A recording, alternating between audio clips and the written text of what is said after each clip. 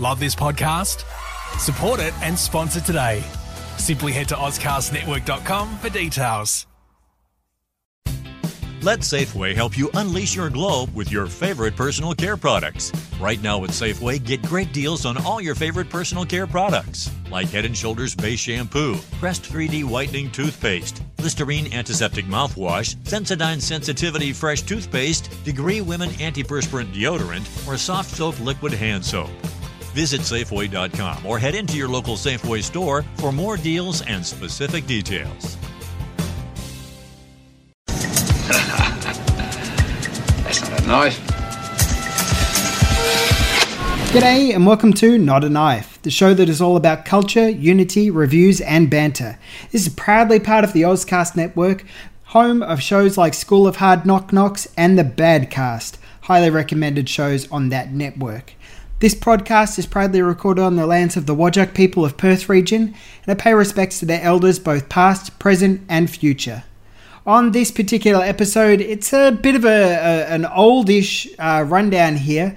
I'm going to be running through what was screened at the Revelation Film Festival. Now, the Revelation Film Festival occurred in the beginning of July, ran for 2 weeks in Perth, ended on the 18th of July. It was a stunning festival.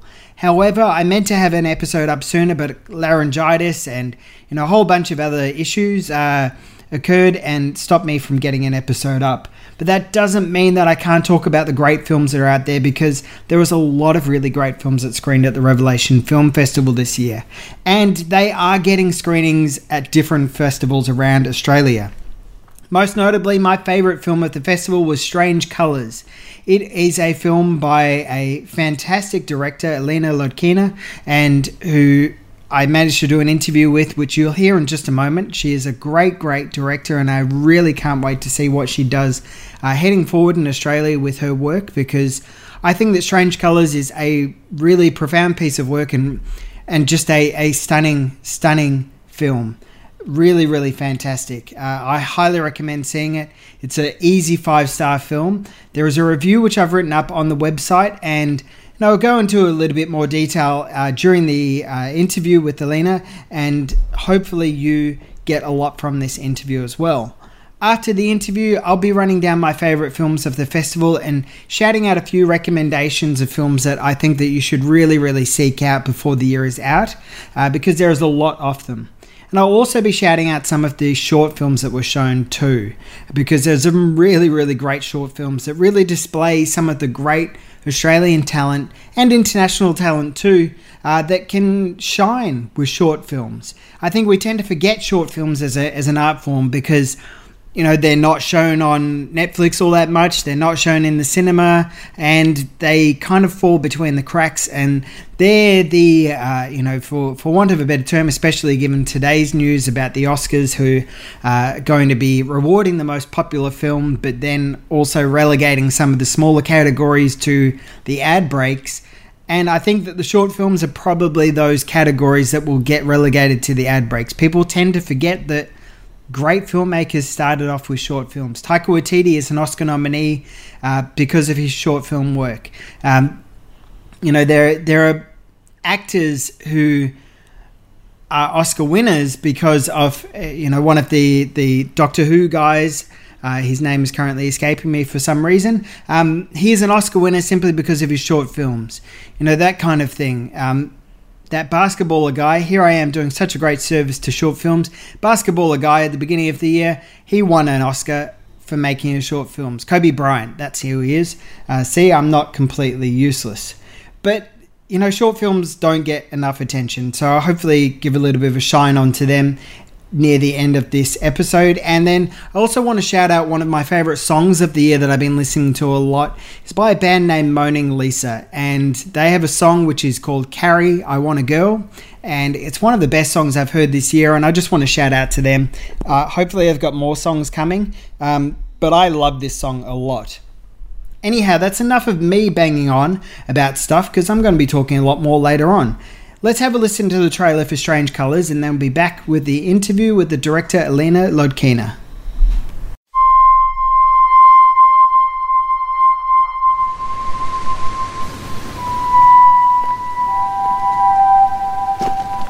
My fucked up father calls me, tells me he's dying. Here I am. You're not just bouncing around the country like a tennis ball, eh? Hello? Anyone in there? Passing through, on the road to nowhere. You want to come for a spin? It's all luck, really. Some people have it. Some people don't.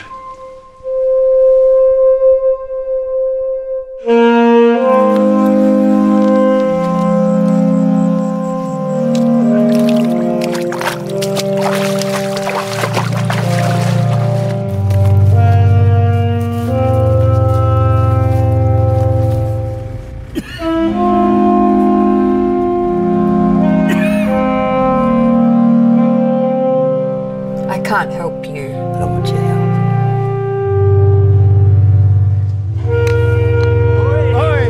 I'll tell you what, the ridge is a hard place to leave once you get the taste of it. What do you think of Dad there and we're here? All people like that.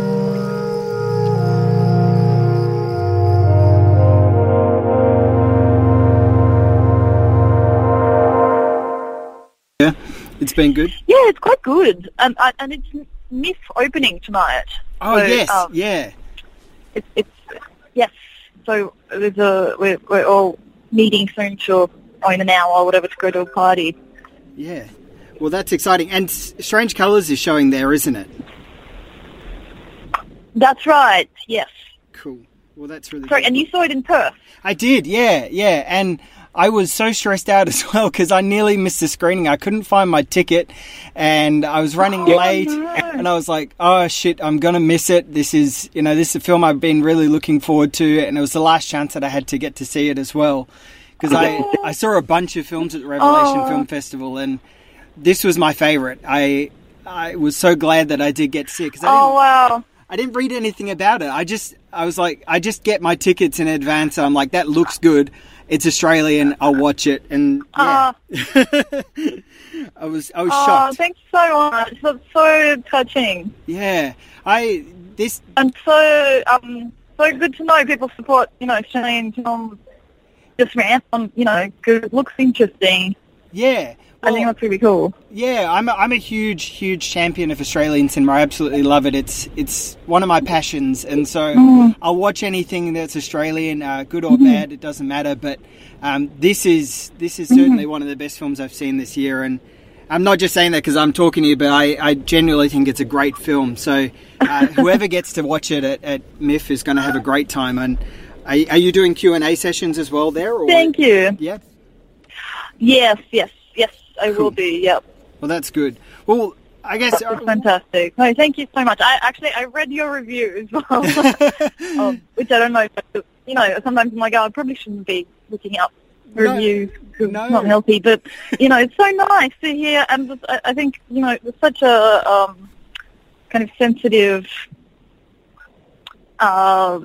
response to the film. It really meant a lot to me because it was like, there's a lot of stuff that I was intending to come across, and you kind of picked up on it, and it's really rewarding when that happens. Yeah, I mean, I don't know. I've read a few different reviews that have compared your work to other films, more like European filmmakers and stuff like that.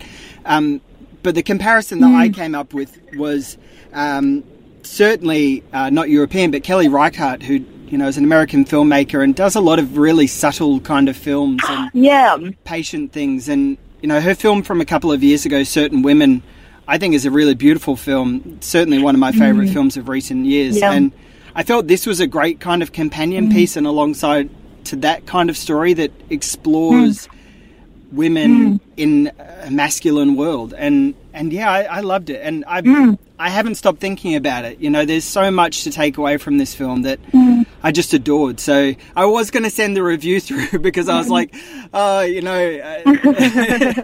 want to show that I absolutely loved it. But I'm also, sometimes I'm a little bit nervous about sending things through to filmmakers because I'm like, what if they disagree with what I've thought and what if I've misread something in the film? But yeah, I think it's great. So I want to talk to you about wonderful. Yeah, and I think I'm flattered by the Kelly Reichardt comparison. I'm a huge fan of certain women myself. And also, I actually watched Wendy and Lucy in pre-production, I think, at one point. And I thought it was it's very inspirational. I really love her cinema. Yeah, her films are just really great. And I wish that more people would see them and seek them out because, it's great to see, women filmmakers finally, there's still a lot of work to be done in cinema around the world, but they're finally getting the representation and, respect that they deserve. Yeah. So I guess starting off, absolutely. How did you come up with this story? And where did you find such great actors as well? Well, I guess the answers to those questions feed into one another, because as you might have read somewhere, this Strange Colours kind of came out of a documentary project. Yeah. So it very much came out of the interest in the community, the open mining community of Lightning Ridge.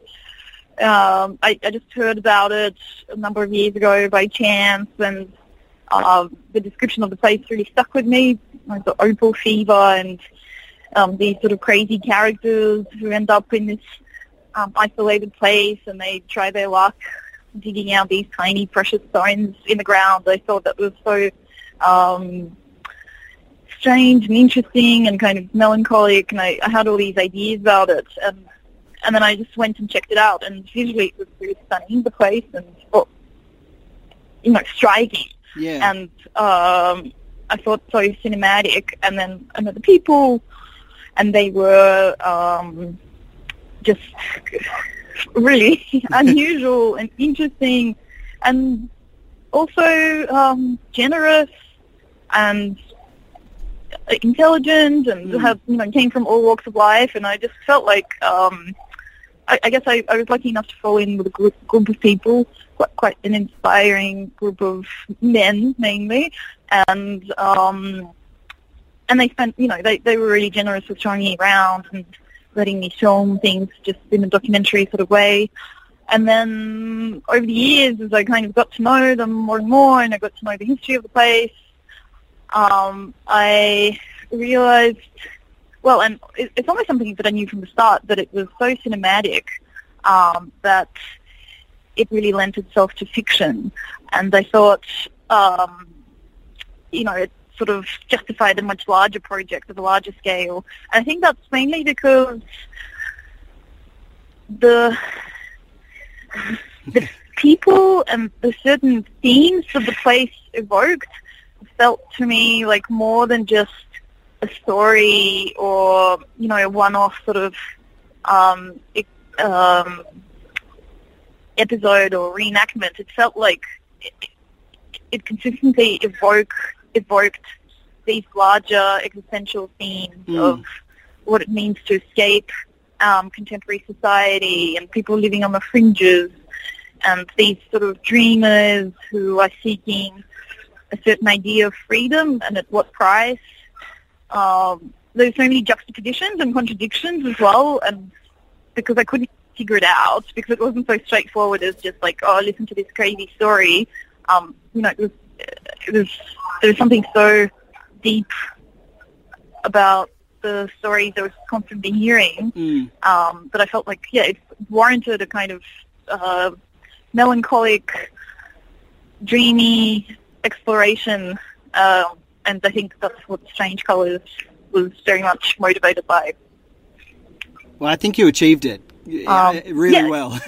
Yeah. I think you did. And, I think one of the things which I mentioned in my review is that, it feels like a subversion of what Australian outback life or rural life is like, because so often, in cinema and TV in Australia, we see the rural life as being super tough, super hard, and then it breeds these aggressive, cruel people. And it's not all like that. Anybody who's driven through outback Australia or rural Australia knows that they're very genuine, warm people that live out there. And I think you capture that really well. And, certainly as a showcasing slice of Australia, you've added to the conversation in a really great way. So thank you for that. I appreciate it as a film lover. That's really great to hear. Yeah, being brought to me, and definitely I was so conscious of not going down tropes or using stereotypes from already existing narratives. I kind of wanted to look at the things I was seeing and portray them in a way that felt truthful to me. Yeah. So, and I think people are so complex. Yeah, they definitely are. They're really complex, which is where you've got two great performances. Well, three great performances. Daniel Jones, Justin Corton, and Kate Cheel, who I think is just, they're all fantastic. So Daniel's work before, he was in a film called Hail, which is one that I haven't seen yet. I'm going to watch it soon. The other two actors I have never seen before. How do you find these people?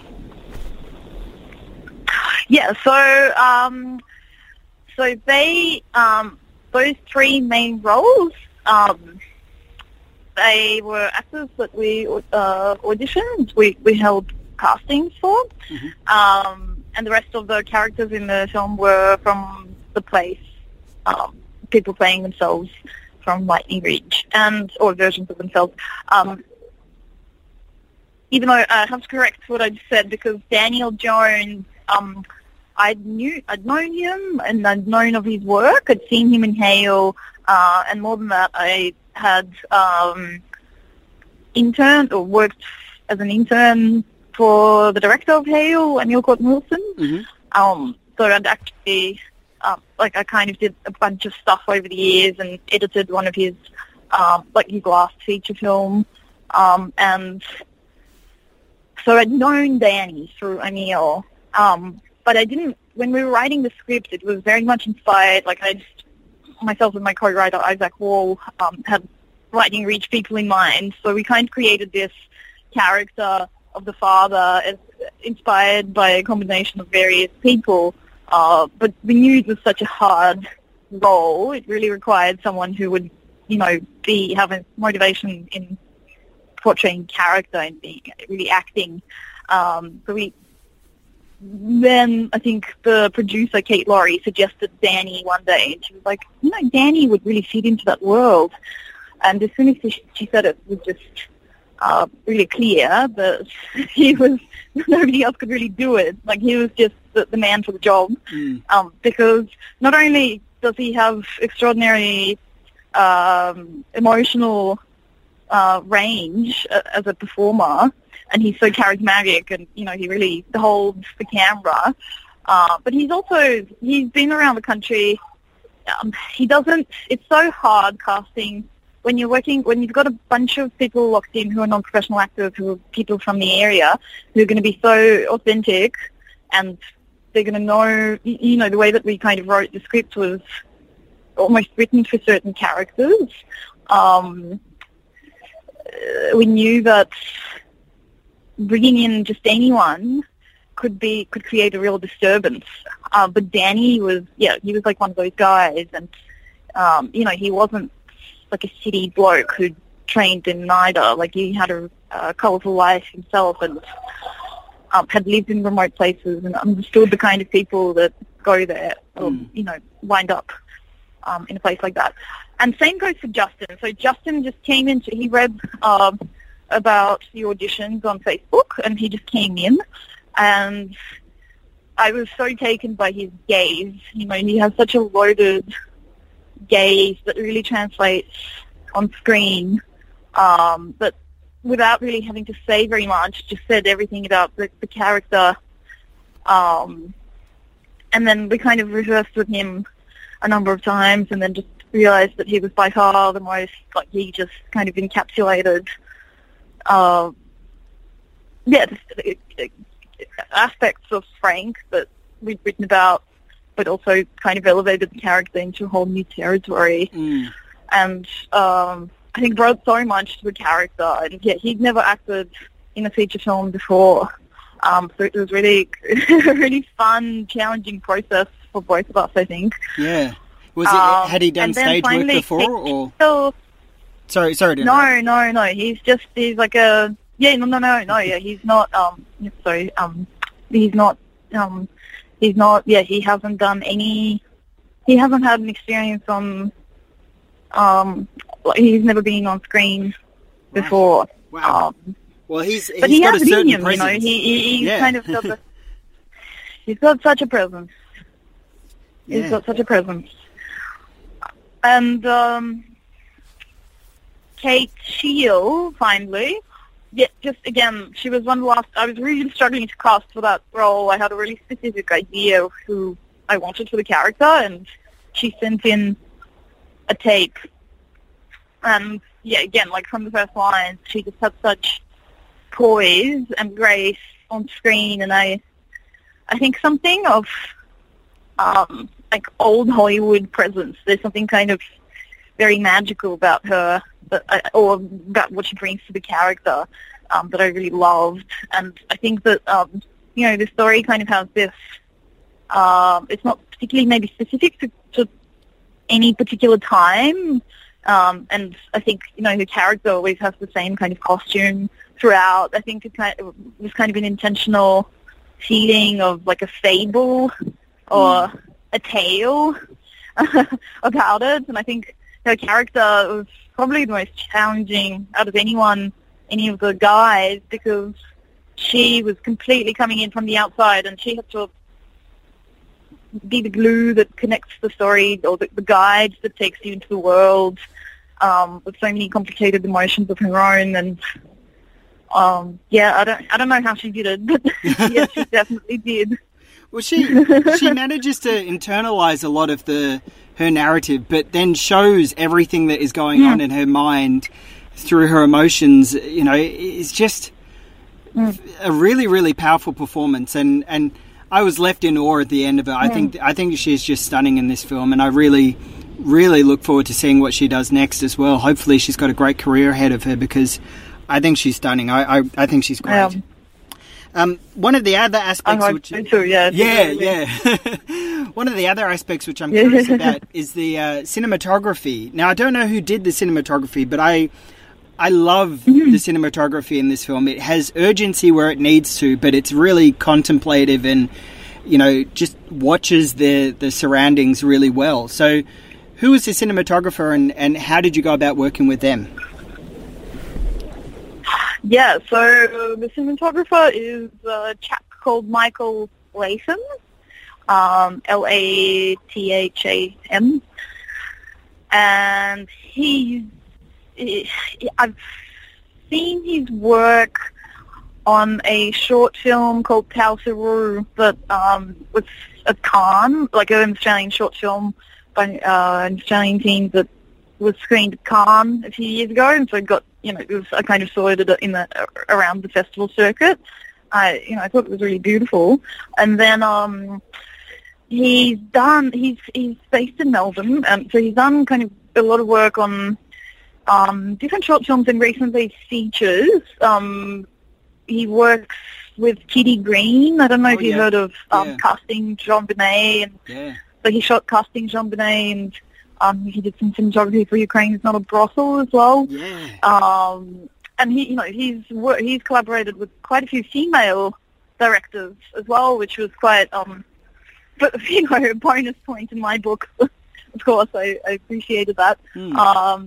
And his recent a film that he was just shooting at the time when we started shooting Strange Colours, The Island of Hungry Ghosts, is screening at MIF as well. Okay, sure. This year, another documentary that looks really fantastic. I look forward to seeing it. So, yeah, again, we contacted Michael because we won funding through the Venice Biennale College. It was quite a quick process crewing up and casting, actually, because basically, like, we got told in December, so we've gone through these rounds of development with this competitive program that's run out of Venice, and you kind of develop a script through them, and then we got told that there's 12 teams that go through this initial round of sort of script work, and then they, based on your draft scripts, they pick 3 projects to go into funding. So we found that out in November, and from that we had to shoot April next year. So we kind of had 5 months to accrue and do rewrites on the script and cast. So everything was kind of happening.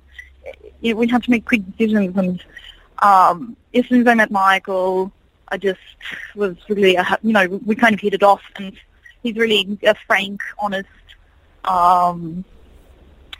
hardworking person who's also very inspired.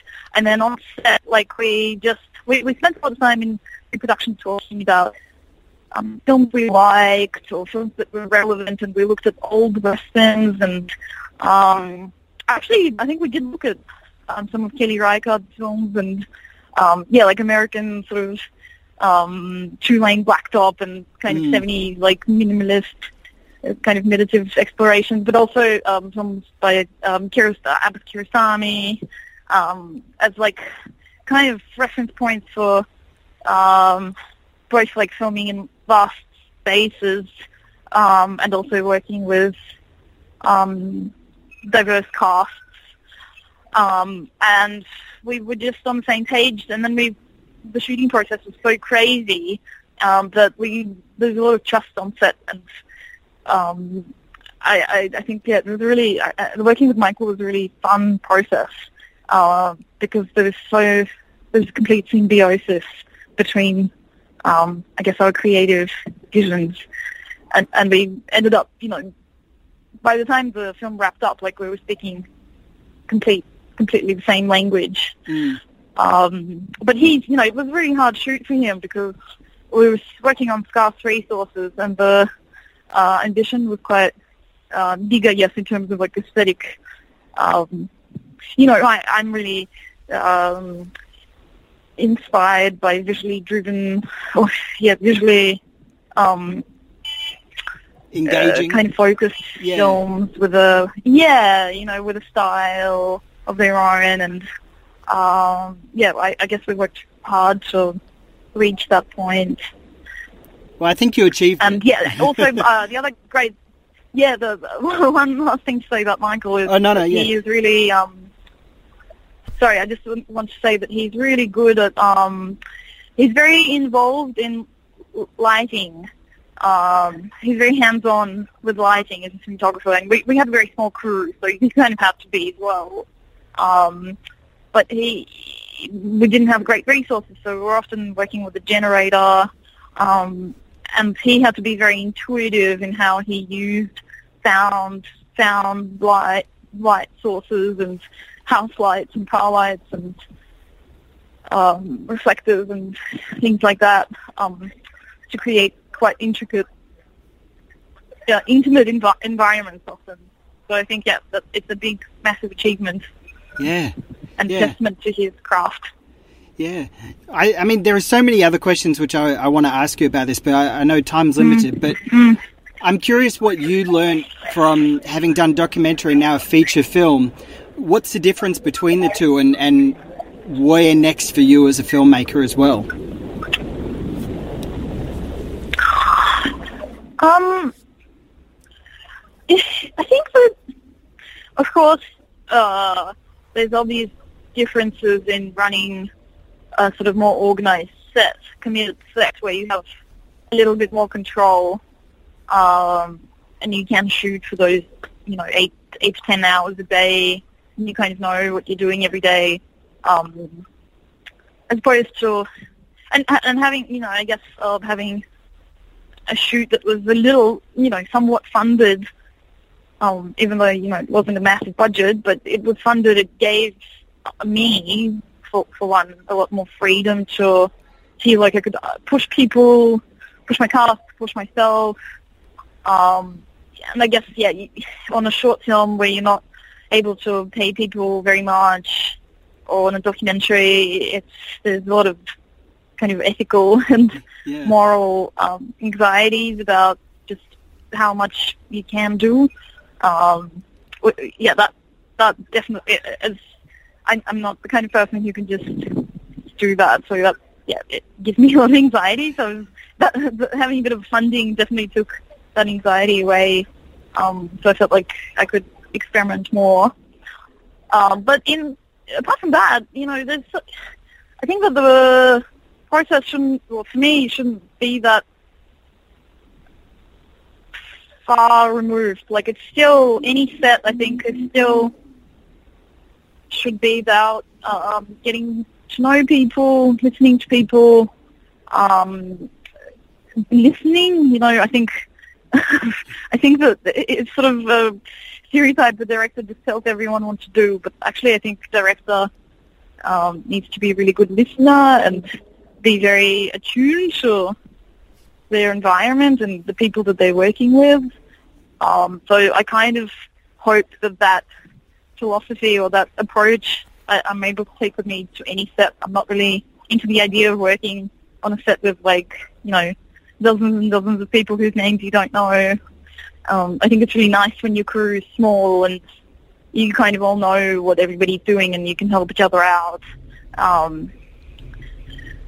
You create that shorthand in some ways. That is, yeah, absolutely. And I think that can create an environment as well that enables you to have more intimate exploration in your narrative as well, like when you're working with actors.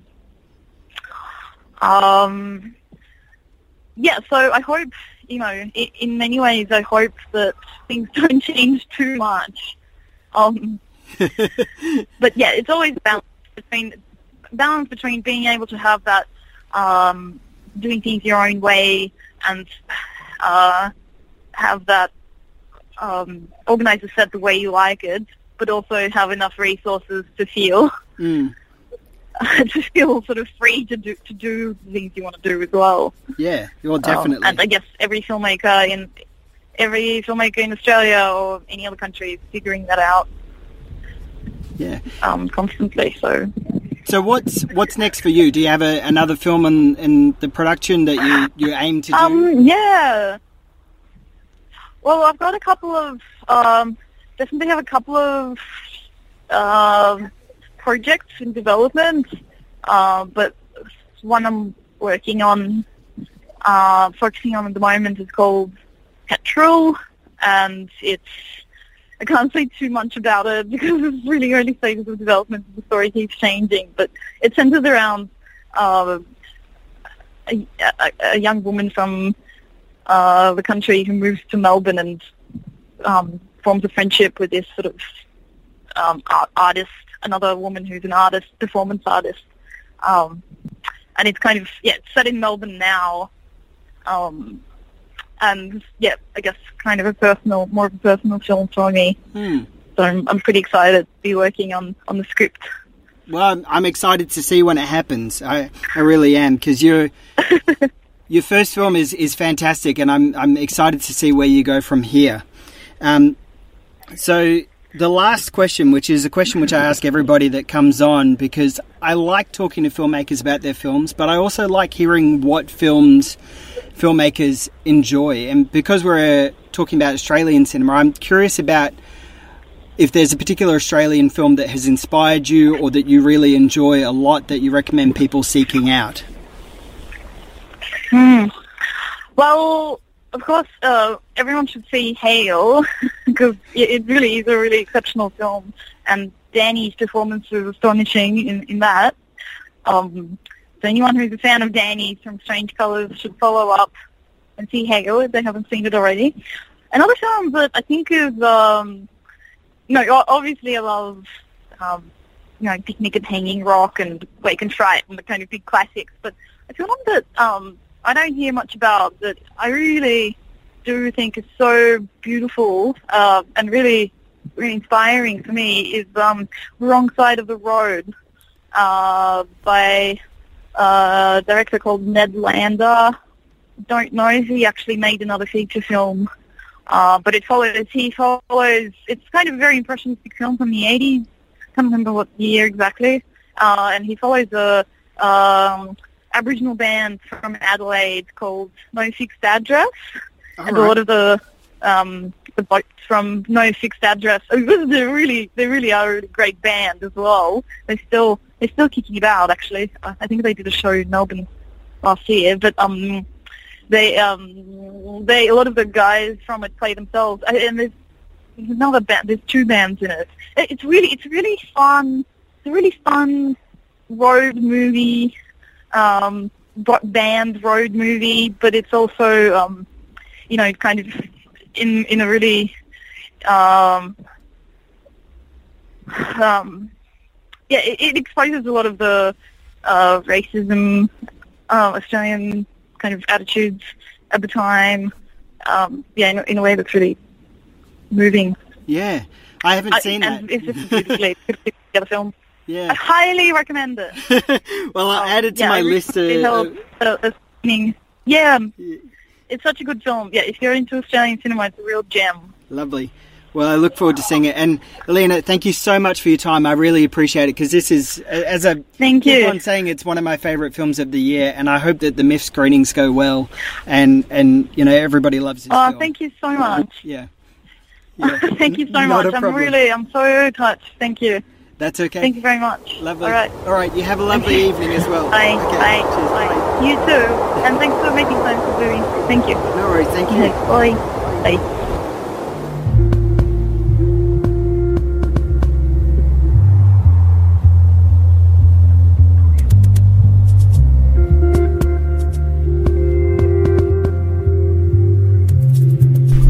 That was director Alina Lodkina talking about her film Strange Colours, which is, if you already didn't gather from my my effusive love of the film as I talked to her then, I absolutely love this film. It's one of my favourite films of the year. I'm glad that I managed to see it, and it is not a film that has easily left my mind. I've thought about it pretty much every single day since I've seen it, and I love it. Kate Shield is absolutely brilliant in this film. I think that she is going to be a great Australian talent, just like Alina is. Justin Corton is also really brilliant, especially for a guy who has not done any acting at all. I think he's stunning in this film, and he embodies a brilliance that kind of reminds me of an earlier Damien Hill, who is an actor who hasn't really been around that long, but he has certainly made an impact with films like Porno and West of Sunshine. So Justin Corton is kind of embodying that same presence that Damien Hill does. Again, I absolutely love this film. I think it's fantastic, and it was my pick of the festival for Revelation Film Festival, and an unexpected brilliant film that, I only saw it because it was an Australian film. I didn't read anything about it before I saw it, and I wandered on in and caught it and fell in love. And I think that's the benefit of film festivals like Revelation Film Festival. And certainly one of the things that I've been thinking about in the past few days as we're having more film festivals getting announced, New York Film Festival, I think, has been announced, and the Melbourne International Film Festival, Sydney Underground Film Festival have all had announcements. The Adelaide Film Festival is coming up with announcements, and the Nightingale is going to be screening there, which is very exciting. I'm very, very excited for that. But why am I excited for a film festival I'm not even going to get to see? Like, I'm not going to be able to go to Adelaide to watch The Nightingale. I'm not even going to be able to go to Melbourne International Film Festival, which is on right now. Sydney Underground Film Festival I can't go to. Certainly can't go to the international ones, New York and Toronto and all of those kinds of film festivals. So what is it about them that we get excited about them?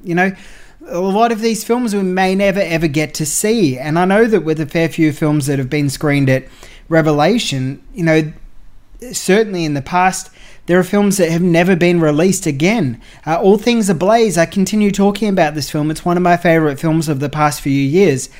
It's a film about the riots in the Ukraine. Powerful film, has never been released outside of that festival. I haven't seen any kind of publicity for it. And it's a really, really interesting film. Paths of the Soul is another film which I thought was really fantastic. And there were a couple of films that were at this year's festival, Revelation Film Festival, that's made me a little bit excited because I'm hoping they might get a little bit of a wider audience. And if not, I'm just grateful that I was able to spend this time with them. And that's what I love about Revelation. It's what I love about Perth. Is that, there are festivals like Revelation which screen films like Censored, which is a film that is about the Australian film industry and how we censored films in the 50s and 60s and 70s and what the particular footage was censored for. really, really fascinating film, really great documentary that looks at why we censor films. Maybe this footage should have been censored. What does it say about the content that we were watching at the time? Another unexpected film that I absolutely loved. So I'm glad that that film exists, and I'm hopeful that it kind of reaches wider audiences in some regards. I don't know if it will. I don't know if it's screening anywhere else, and maybe this is the only chance that it had. But yeah, I don't know. For the film lovers out there who listen to this show, can you tell me why you get excited about seeing film festival lineups? What excites you about reading what films are going to be screening at a film festival, even though that you know that you're not going to be able to get there? What excites you about them? Is it just knowing that there's new films coming up, and maybe along this line you've got some exciting talent to seek out? I know for me, what I enjoy about film festivals is that outside of the main commercial releases, not festival releases, sorry, outside of the main commercial releases or the theatrical releases, a lot of these films don't get releases. So jotting down what interesting works come out of these festivals and what interests you out of these festivals is a good way of keeping your film diet varied. Because a lot of the times there are some great films that come out of these festivals. You'll read a few reviews from your trusted reviewers and you're like, this is fantastic. And you just add it onto a list of films to keep an eye out for. Maybe you have to import the DVD from somewhere. Maybe you have to wait for it to appear on some obscure streaming service or on-demand service or something like that. And if that's the case, then you are going to have to do a little bit of extra work to watch those films. But so be it. That's the value of loving strange cinema or obscure cinema, is that sometimes you have to do a little bit of extra work to go and watch these films. And no, that doesn't always mean having to fly to Adelaide or Melbourne or Perth to watch these kinds of films, but it does mean that, you know, in your little notebook or in the back of your mind, you go, okay, this documentary called A Woman Captured, I'm going to make sure that I seek this out eventually because that sounds like a really interesting film. And for me, A Woman Captured is also one of the most powerful films that I saw at the festival. I think that is a really, really, really deeply moving piece of work. It's directed by Bernadette Tuzarita, and it is about this woman, Marish, who is a slave, and she's a domestic slave. She has been for 10 years, and Bernadette is given access to her life to document her and document what she's going through as a domestic slave. It is not easy watching, especially because you as a viewer start to wonder, is Bernadette complicit in Marish's suffering, in her being a captive person, a slave? Because for Bernadette to actually be able to make this documentary, she had to pay the person who keeps Marish as a slave money to allow her to be in there and to film. So essentially the money that Marish could use is being used to keep her as a prisoner. And that's a really difficult thing to watch.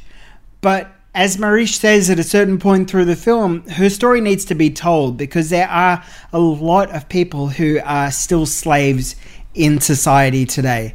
And this is, you know, a lot of Eastern European areas where there is poverty, extreme poverty, and people get dragged into slavery in a lot of different ways.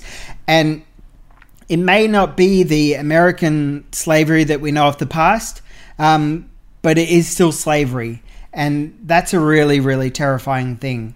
So, you know, that's what I love about these kinds of film festivals, is that you put a film like A Woman Captured on the list and you're like, that's a fantastic film, I must seek it out, it sounds really interesting, especially for documentaries that push the boundaries a little bit. And that's where a film like Cannibal comes in, where, you know, the boundaries are really, really pushed hard in this particular documentary. It's by Verena Paravel and Lucienne Castaigne-Taylor, who previously did the documentary Leviathan, which was all about a fishing boat. Really, really interesting documentary that's shot in a fascinating way.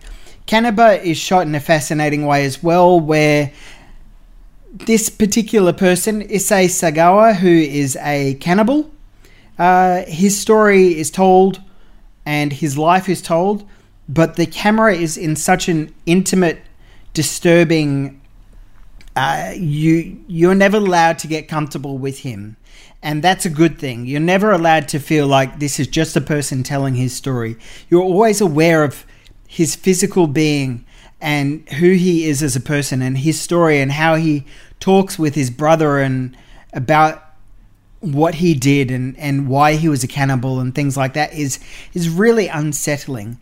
In one particular sequence that goes on for about 5 minutes, Sagawa is fed a piece of chocolate by a woman, and he sucks on the piece of chocolate and he eats the piece of chocolate.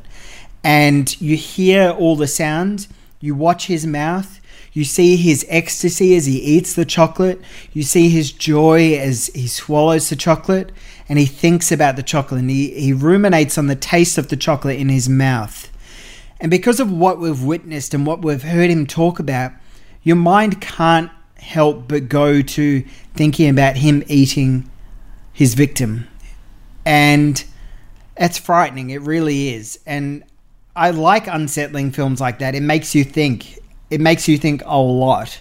So Cannibal is certainly one of the films that really made me go, okay, this is what cinema can do. I'm impressed. I am impressed by what filmmakers are able to do with the format. Another really great film, which is wonderful to see in a cinema, and it's hard to define. This is directed by Helene Catet and Bruno Forzani, and it is Let the Corpses Tan. And it's a mix of about literally everything. It's like a Russ Meyer film with Sergio Leone, with cocaine, with a whole bunch of vibrancy and color. It is its own. It can't be pigeonholed. It really can't. It almost actually can't be compared. It is a vibrant, intense, extreme, sexually driven, violent film full of stunning visuals and editing that will leave you astounded. The editing is so meticulous in this particular film that you just can't help but applaud. I want to see the storyboards for this film because there is so much going on. It is a visual feast and an audio feast as well. It is a really, really great film. There is no plot really as such. It's about these guys who steal some gold. They go to this Mediterranean town, hold up and shack up there while some police come along. A shootout occurs and a whole bunch of other stuff occurs as well. It's great. It really is. It won't leave your mind for a very long time. Another film that might leave your mind for a little bit because it's a very subtle film and it's a very gentle film, almost too gentle. But it's a beautiful film nonetheless. And that's Deborah Granick's latest, which is Leave No Trace. Now, Deborah Granick brought Jennifer Lawrence to the world with Winter's Bone, which was Jennifer Lawrence's first Oscar nomination. It was nominated for Best Picture. That's a very gentle film, but it has some very harsh moments in it. Leave No Trace is a gentle film about Will and his daughter Tom, who's played by Thomasin Harcourt Mackenzie, who is a really great revelation in this film. Will is played by Ben Foster. They live in the wild. They live in the wild in America, and where Captain Fantastic had a kind of a very optimistic hippie-ish vibe to it about living in off the land and stuff like that. Leave No Trace kind of takes that concept a little bit more realistically, and this is, as I was saying, it's almost too gentle because the performances are really beautiful, but you're never left feeling kind of in fear for Will and Tom. You always feel that you're in safe hands, and you always feel that they are safe and their relationship together is going to be fine, you know, which is good, you know, but I would have liked a little bit of more drama, a little bit more tension, but I am impressed by it though. I thought it was a really, really good film, a really nice film. And it's nice to see Deborah Granick out there making films like this again, because she's a great presence. She really is. I am looking forward to seeing more of what she does. Another film as well is Skate Kitchen, which I absolutely love. I think it's a really fantastic film. It is a film about the skate group, Skate Kitchen, which is based in New York, and it's directed by Crystal Moselle, who previously did the documentary The Wolfpack, which is also based in New York. I love this film a lot. It kind of surprised me because it came out of nowhere. I just kind of scheduled it in as a film that would fill the time, and there is a vibrancy and a wonderful essence to Skate Kitchen that I absolutely love.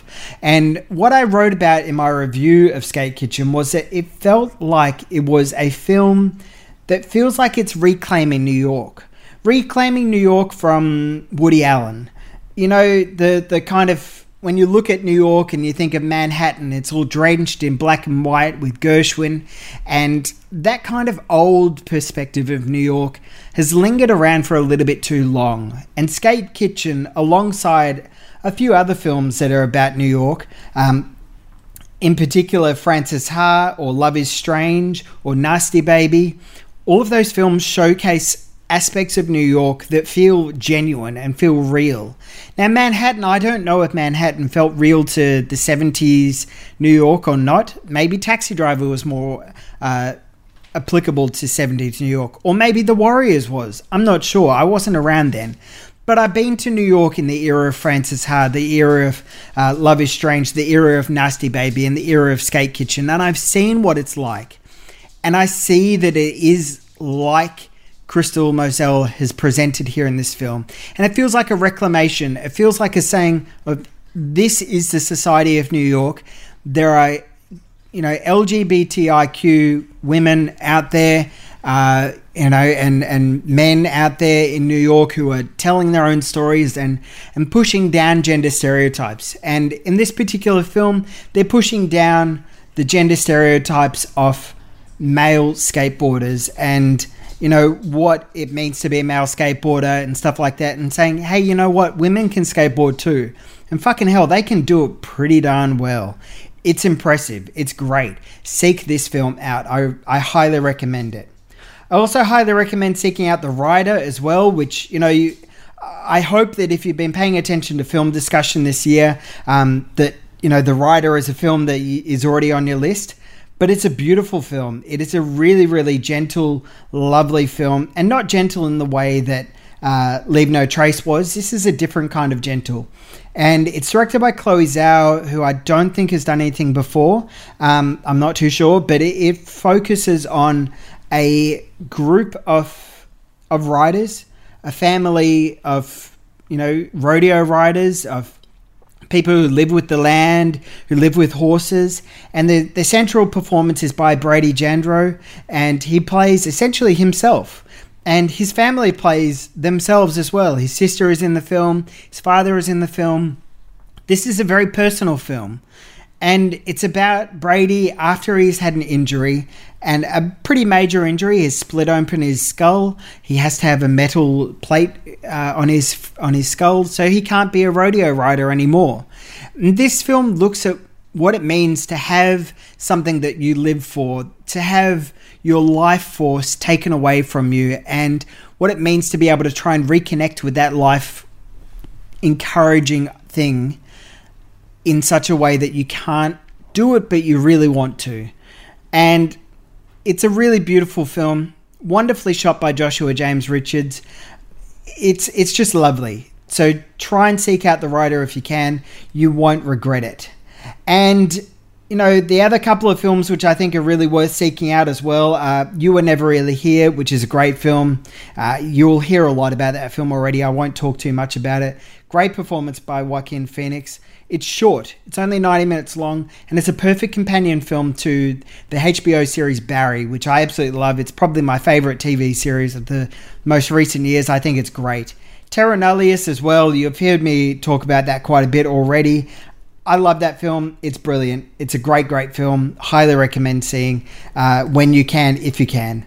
But finally, the documentary The Cleaners, which is directed by Moritz Riesewick and Hans Bloch, is a film that is about an office in Manila and the people who deal with your Facebook reports, your Twitter reports, your Google reports to say this image is offensive, it needs to be removed.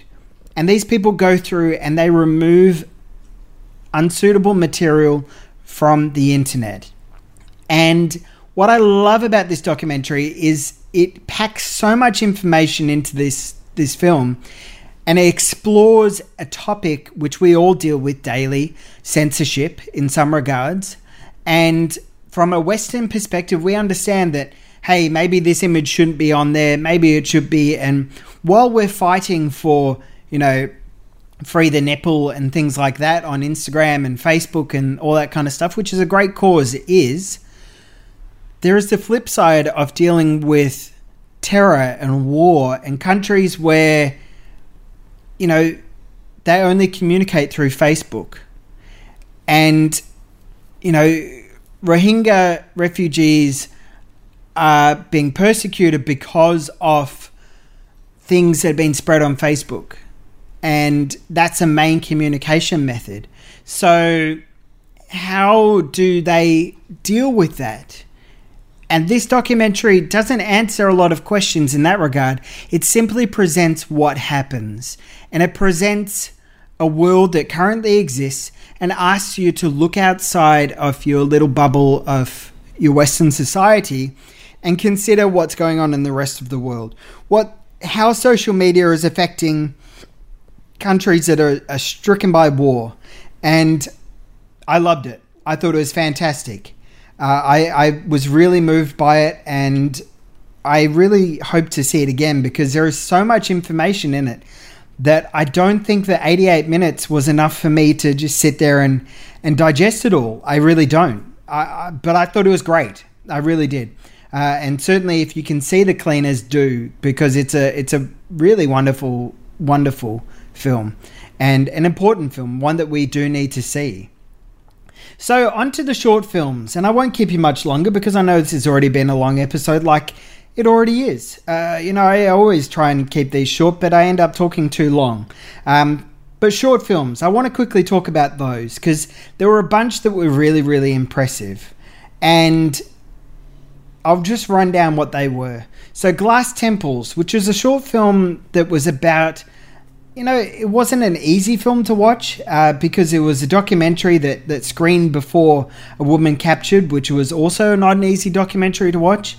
But this is about the patriarchy and secrecy about Latter-day Saints Church and sexual abuse. And it's about a family who go to confront their father who sexually abused them and how they deal with that. And, I found this a really challenging watch. It was, especially as he sits there and the father, when he is told from his kids what he did to them, and his reaction is a bit like, yeah, whatevs, no big deal. And his neighbor who, really kind of comes in to swoop and help him at a certain point when, he has just confessed to what he did on camera, and his son calls up the police to say, my father has just confessed to sexual assault. Can you come and arrest him? And his neighbor comes in and basically stands there and is like, I'll help you through this, no problem. While his kids are sitting there having opened up their hearts about what he did to them. And it's amazing how the church helps out these people. And I'm not saying everybody in the church does, but there are too many stories to deny that this is a problem about churches harboring people who have assaulted children or sexually assaulted children. And it's terrifying. It really is. So Glass Temples was a really, really great short film. Another great short film was one called Moi, M-W-A-H. And, if there's, Girl Asleep already proved that Bethany Whitmore was going to be a great talent. And she's done some really, really fantastic stuff on TV series in Australia as well. And while this short film goes for only 7 minutes, it is one of the most chilling and terrifying short films that I've ever seen. And I really hope that it hits some kind of streaming service, YouTube, whatever, or maybe Revelation. I know they put some of their short films on demand. But I thought this is a really, really powerful film that needs to be seen in today's day and age. It's about a young girl who is riding home at night, and she pulls up to a set of traffic lights, and a guy pulls up in a car next to her and kisses at her. She rides off, he follows. This film goes for 7 minutes, and it is tense every single second of it. I think this is an essential film. It really is. And it's amazing what can be done with the short film format as well, because, there is a lot to be gained from the short film format. And, certainly, you can't really stretch this particular story out into a feature length. It'll lose some of its impact. But in a short film format, it does a great, great job. The next short film is Open Water, The Offering, which is simply just a short film about a severed foot floating into the water and what happens with this severed foot. Things grow in it. It gets a little bit disgusting. It gets a little bit icky. Goes for about 5 minutes, and it's great. It's fantastic. It is merely just a exercise in special effects, but it works really, really well. And what happens to the foot is really interesting. I liked it a lot. Little Secret is another short film which I thought was fantastic. It's probably the shortest of all the short films that I saw. It goes for literally 2 minutes. And it's a short film that is literally just about a son coming out to his mum and his mum's reaction. It's beautiful. In today's society in Australia, I think this is really, really great, and I'm glad that this film exists. Another one is called Cherry, which is a short film about different dramatized presentations about people losing their virginity. And it's directed from a woman's perspective, and the stories all come from women's perspectives. And I love it. It's great. It challenges the notion, the unfortunate notion of what your first time should be like, should be nice and gentle and sweet and all this kind of stuff. And this short film, which goes for about 10 minutes, covers it superbly. I really liked it a lot. Another one which I thought was great was called St. Bernie, which is about a young girl who is trying to discover her sexuality, and her mother is extremely religious. And the central performance there is really great. And, the tension between the daughter and the mother is fantastic as well. You certainly get a lot from this particular short film, quite a lot. And I really liked it. I thought it was fantastic. And I hope to see this young actress quite a bit more, because I think that she is fantastic. I'm just trying to look up her name as well. I don't have her name, but I'll certainly seek it out after I've recorded this, and I'll add it into the show notes. It's directed by Elise Tyson. Fantastic, really fantastic short film. Also, another really fantastic short film, which is an Australian short film, is one called Eye Contact, which is about a world where the internet has been, essentially, it's been illegalized. It's become a foreign concept. And what happens when somebody is addicted to the internet, and the internet becomes a drug. So it's been outlawed, and how you manage with that. Great short film. Directed by Stuart Mannion. Fantastic. There are a lot more fantastic short films. I am going to write up a list of these short films because I think they deserve a shout out, and I absolutely love them. I think that Revelation does a great job of showcasing short films, because one of the things that they do is that with their feature films, they put a short film before them. And they also have Get Your Shorts On and the experimental short screenings as well. But, they always make you sit down to watch your feature film, but you're also going to get a short film with it. And you get a lot out of that. I think it's really fantastic. So there's a shout out to some of the Australian short films. I really enjoyed them a lot. And, if they become available, I'll certainly stick up a link on the Facebook page or on Twitter.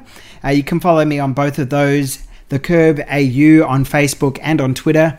Alternatively, thecurb.com.au is the website.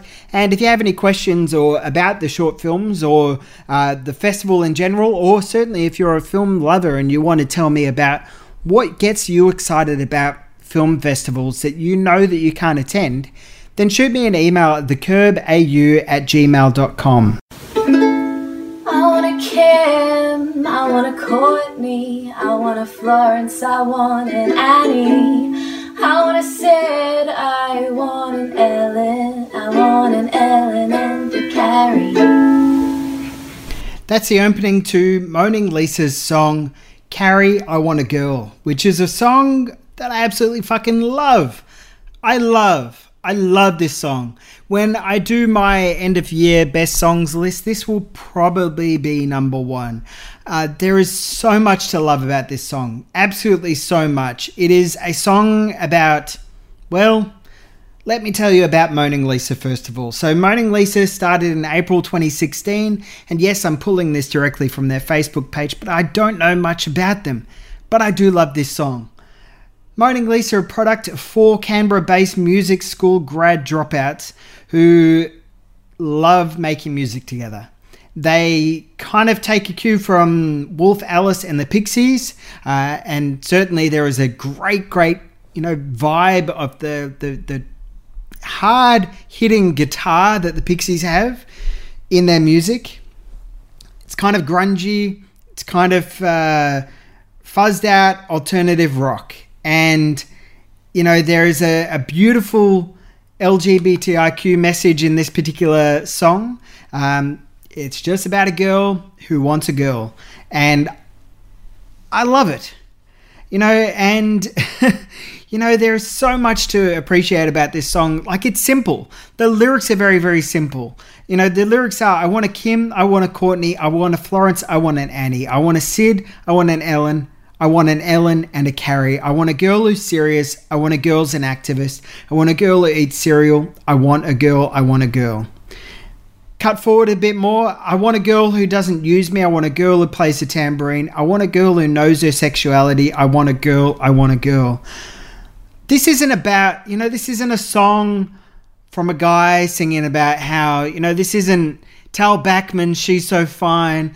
Nah, this is 4 great women making a fucking killer song that's about Carrie Brownstein, it's about Kim Deal, it's about Courtney Barnett, it's about Florence Welch, it's about Annie Clark, it's about Ellen Page, Ellen DeGeneres, and it's about Carrie Brownstein again.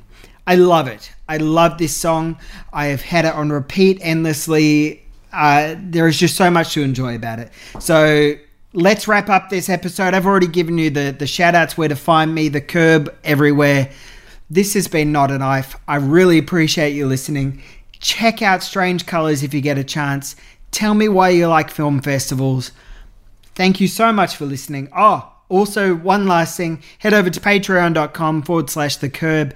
Throw me $1. It really helps out keeping the site going. I really appreciate it. If you want to go the extra step as well, besides giving me your hard-earned money, you can also leave a review on Apple Podcast and all the places that I am available, that the Not a Knife is available. Or heck, just go over to the Facebook page of the Curb AU, hit share on there, get your friends to like the page. It's August at the moment, Australian Film Month. Still got a few weeks to go. Would be great if you hit that share button on that particular page and got some more people enjoying it as well. I love what I'm doing and I love everything that I get the feedback from you guys, and I really appreciate it. So, thank you so much for being out there and listening to the shows. I just really appreciate it. It's fantastic. And I appreciate this song. This is just a segment of Carrie, I Want a Girl by Moaning Lisa. I'm going to put the link in the show notes for you guys to buy this song. It is $1.50 from their Bandcamp page. Go on, spare yourself, $1.50 and pick up this song. You will love it as much as I do.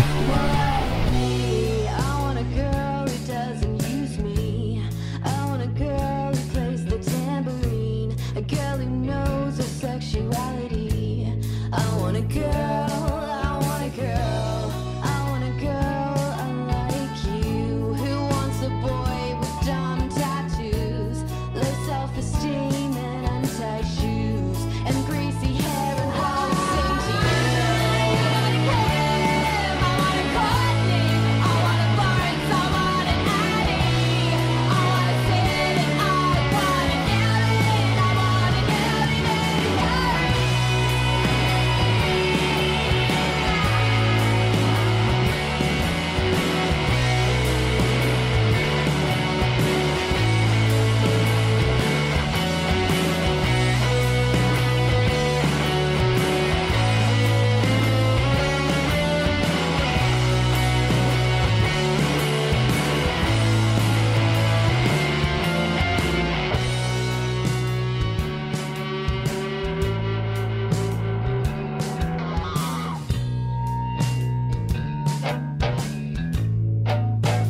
I see you've played Knifey Spoony before.